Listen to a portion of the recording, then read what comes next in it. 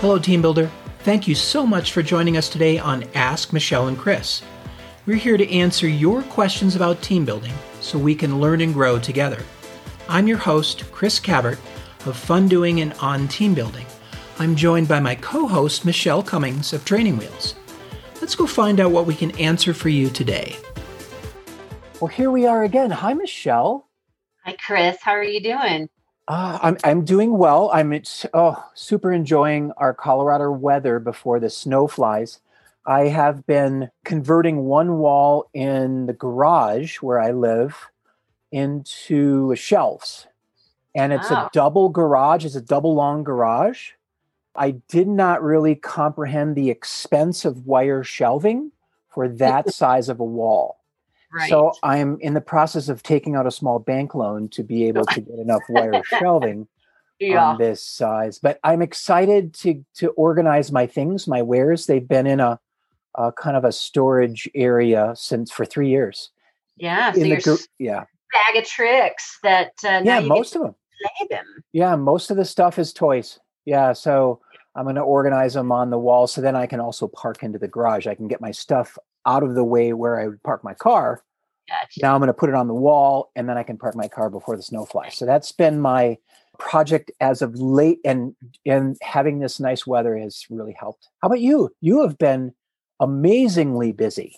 Last 10 days and the next 10 days I've presented at more virtual conferences in the last little bit and then an upcoming bit than, usually when, it's conference season, you go to a physical location. And so you have to pick and choose what conferences you go to, where in the virtual space, I literally presented at 4 different virtual conferences last Wednesday. Wow. And which was awesome. But it's also a little bit exhausting because it is a lot. You're just on, and it's still facilitating, but in a different way. So I finally have Thanksgiving, the day before Thanksgiving and Thanksgiving Day off. And very nice. Very nice. For my next days off. Yeah, I'm way behind you. I actually presented at my first conference this weekend as well on Saturday. It was nice. Northwest Challenge Course Network. Oh, that's a good. Small little group. So it was a nice introduction to a conference. But I get it. We talked about the advantages and of being able. They had the most people. I think they said they had like more new people sign up than usually come to the physical location. So that was nice for them to get new people in, and some people that were across the country that used to go now could go, and so they were there. So people are seeing advantages of this virtual space and just learning how to navigate. Yeah. I am way behind you, so I'm going to need to learn more and more from you as I go. Oh, I'm so excited today. We have a guest. We do. One that I know quite well. Yeah. So last week we talked about needs assessments in our episode last week. And we mentioned this Paul Cummings guy from Strategic Adventures, who happens to be my husband. And so we thought, Paul is very gifted at the art of sales. It is no coincidence as to why Training Wheels is as successful as it is because of some of the marketing that we do. And a lot of that behind the scenes work or things that I have learned and put into practice are things that I learned from Paul. He runs a company called Strategic Adventures. I'm going to let him tell you a little bit about what he does. I mentioned last week in the episode, he has in the past run this class called the Facilitated Sales Training. And it was it 3 days, Paul? 2 days, 3 days? I can't remember now. 2.5. You're very close. 2.5. 2.5 day training back when we could be in person with one another. And I learned so much, and I immediately put into practice what I learned. And I saw a noticeable difference in my sales after implementing some of his strategies. Welcome, Paul. Thank you. Yeah, welcome, Paul. Good to see you, my friend. Yes. Yeah, we're actually on a video Zoom, so we can see each other while we're doing an audio podcast. It's kind of fun. Yeah. It's like being in the same room. Tell us a little bit about it, Strategic Adventures. And then we'll probably be Michelle and I will be bopping back and forth with questions and things, but we're speaking to team builders and we want to know what you know a little bit in the next 15, 16 minutes. Absolutely. So Strategic Adventures, we do business consulting for outdoor recreation and adventure educators, practitioners, operators, and help them sell more of their services and help their clients get more results from what they do, whether it's challenge course programs, experiential educators, zip line tours, aerial adventure parks. We even work with climbing gyms, whitewater rafting companies. Basically, if we do anything that's outside and fun and a business, we can help those people grow. I mentioned in the podcast episode last week about your facilitated sales training. Can you share with our listeners a little bit about what that training entails and what are some of the learning objectives that participants get from going through that class? Sure. Yeah, the sales training class uses some of your facilitative skills that you have already and applies them to sales and marketing. What we do is there's really 4 things that are the primary pieces that we teach in this class. The first one is that your business, while it may be training and development or what have you, but you really are a sales and marketing firm. Without sales and marketing, you are not going to be delivering any products or services to your clientele. It has to be an integral part of what you do with your firm. The second thing we talk about is how to reach your qualified prospects. This is one that can be a little mysterious for some people in that qualified really means that they have to know about what you do. They have to want to partake in what you do. And the third one is they have to be able to pay for what you do. Right. And this is where, from our facilitative hearts, this is where we really struggle with it, is we want to do everything for everybody at the lowest price possible. But the lowest price possible doesn't always pay the bills. Mm-hmm. So we dig into financials quite a bit during this class too, and try to bring home what it really takes to run a profitable business. And if you're doing a nonprofit, we always like to say nonprofit doesn't mean no profit. Right. You can still make money in a nonprofit and you gift it out to people. There are ways to disperse funds in a nonprofit, but you do have to be profitable to be able to continue to exist, especially in this market. Yeah. One thing I mentioned last week, one of the biggest tips that I got from you was make sure you have the decision maker on the phone, or in the call or whatever. And, we mentioned last week that if that's not possible, and there is a messenger that has been sent to gather all the information that they can from you about your program, and they have to take it back to resell it to the decision maker. We mentioned now that Zoom is a thing, you can record these, because there's nothing worse than, you knowing exactly what you can offer a client, and then this person being the messenger and really not understanding what you do, but then having to relay the information to the decision maker who is going to say yes or no. That's one great thing that a lot of us have been forced into is delivering pieces on video. So having something that can communicate the value of your services to a decision maker when you're not live together, having that video on your website even, or being able to send a customized video that they can then pass on is a great skill to have. And that's actually the third piece that we teach out of the 4 things that are the primary objectives, is how to communicate the value of your services to that decision maker. Paul, when someone's making a video, I might be getting ahead of myself. What are there like 3 or 4 points you tell them when you're making a video? Here are these things to consider. Yeah, so there's a couple different categories that I would put this into. One is just a performance issue that people deal with on camera. If you're going to be reading something, have your camera right in front of it or right behind it so that you're looking at the camera and you're communicating your message. You're not looking down and it looks like you're reading off of a script. And I'm actually doing this. You can't see it because we're on Zoom, but I'm doing this by example. But when you're looking straight into the camera, it's like you're talking right to that person. If you're looking down, reading something off screen, it looks very unprofessional. It's impersonal, right? It's not authentic. Yeah. Right. So another is to be able to communicate the value that you offer and how that relates to what's called an ideal client relationship. The ideal client relationship is a core tenet of what we teach in the facilitative sales training.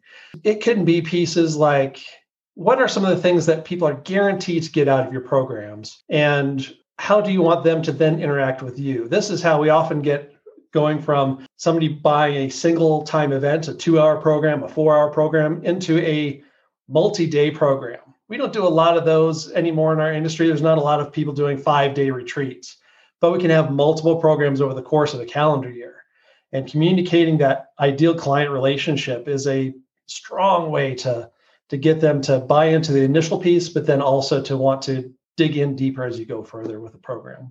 I picked up from the ICR, or the ideal client relationship, several tips and tricks that you teach with that is around how to sell the value of the program, but then also those clients that you want that are those ideal client relationships. They are clients that book often, that pay their bills on time, that return your emails and your phone calls when you communicate with them.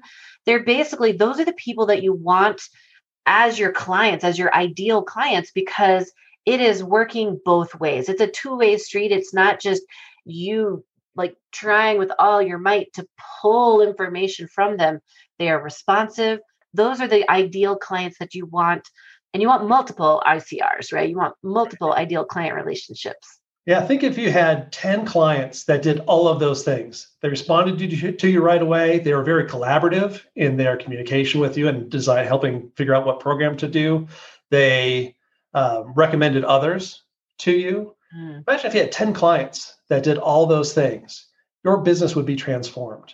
On the converse side is what are some of the deal breakers you might have where you don't work with them again? They could do all these things, but if they're not paying their bills on time, if it takes them a year to pay an invoice, 10 people like that take a year to pay their invoice can put you out of business. 10 people that will ghost you for 3 months after you talk, and then all of a sudden come back and want to do it next week. That doesn't get into that category of ICR. And those can be people that, you know what, the money might be good now, long term, it could really cripple my business. And it really starts to prevent you from being able to do good work with people who will fit that ICR. Yeah, and that's hard to turn down business. It's hard to do that. Then over time, if you're doing this long enough, then you know that some customers they take up too much of your time, or you could be utilizing your time more positively elsewhere. And then you may be able to thin it out a little bit. Yeah, it's hard to turn people away. I know how that is. Yeah. I was very interested when Michelle brought up the idea around how do we use our facilitator skills in marketing? Yeah, a lot of it goes into what we are able to promise we can deliver. Promising outcomes can be a really tricky thing, because what we've seen is there are places out there that will promise that you can build a strong, effective team in 2 hours. Now, I don't know about you, but I can hardly get to know somebody within 2 hours, much less be on a much stronger working relationship where we have our problem solving figured out, our communication skills are on point, we're working towards the same goal. 2 hours, that's an icebreaker. Realizing that what we're able to promise with the type of program that we're selling, that's an important marketing piece. People will really understand that you are blowing smoke when you're promising the world in a very limited time frame. You're going to change the way that their company operates in 2 hours. They know that you can't do that. Being able to really articulate what exactly it is that you're doing. You can have people that can be much more comfortable working together in 2 hours.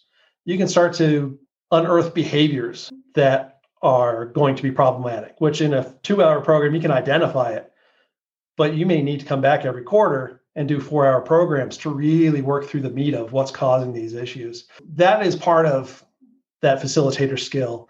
Another is that when we are in the sales process, we often get into what we call advocacy. We are promoting ourselves so much that we forget to go into inquiry. We do a great exercise that is inquiry versus advocacy. And we identify what are the core differences of each and how to use both of those in the sales process.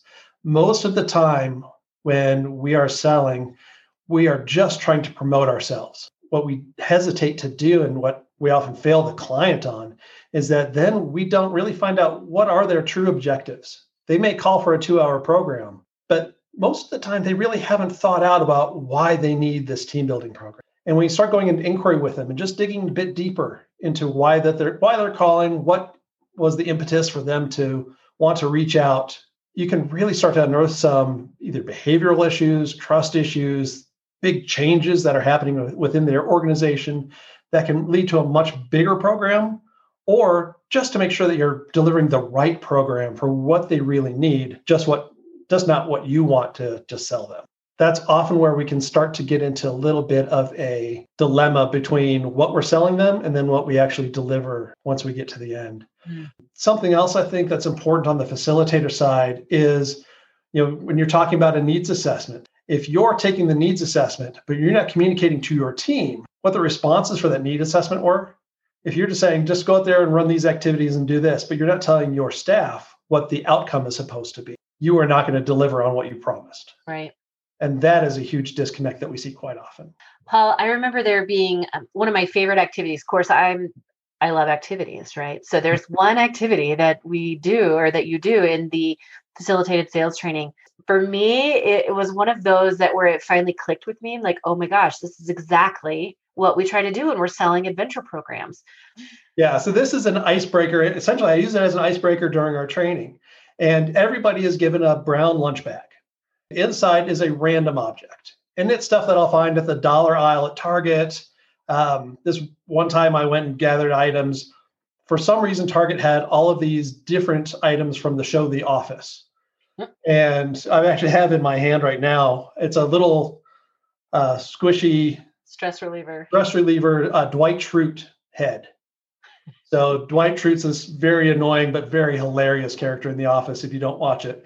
And if you don't watch it, you really should, because there's a lot about office politics and behaviors that they just bring to the forefront. And it's really just hilarious. But the object is that you take your brown paper bag, you open it, and you look inside it. Then you partner up with somebody. And without showing them what it is or telling them exactly what it is, you have to sell it to them. Imagine if you have this random TV character stress reliever head. How do you sell that to somebody else? I love this activity primarily because as an observer, I get to walk around and see how people are struggling to sell these things.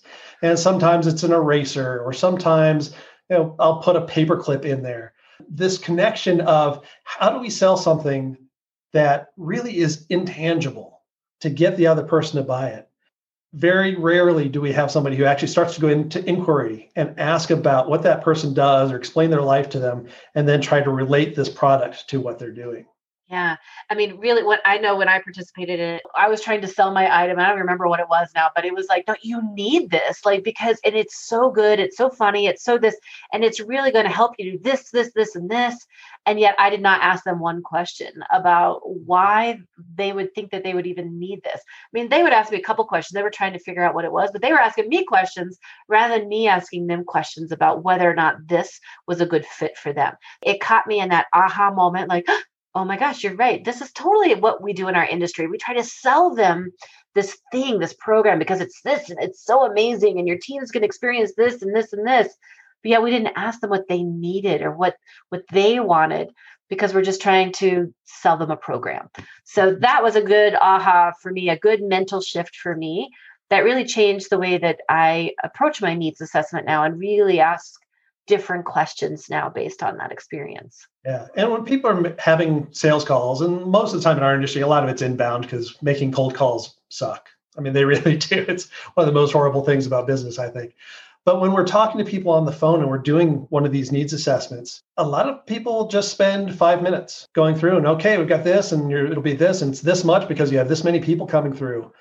When we're teaching needs assessments and when we do them for our business, we're typically spending a half hour, 45 minutes, sometimes an hour on the phone, really digging deep and figuring out why people are reaching out. And most of the time, there's some kind of pain that they're reacting to. And this is most likely the first time that they will really have spoken it out loud to somebody.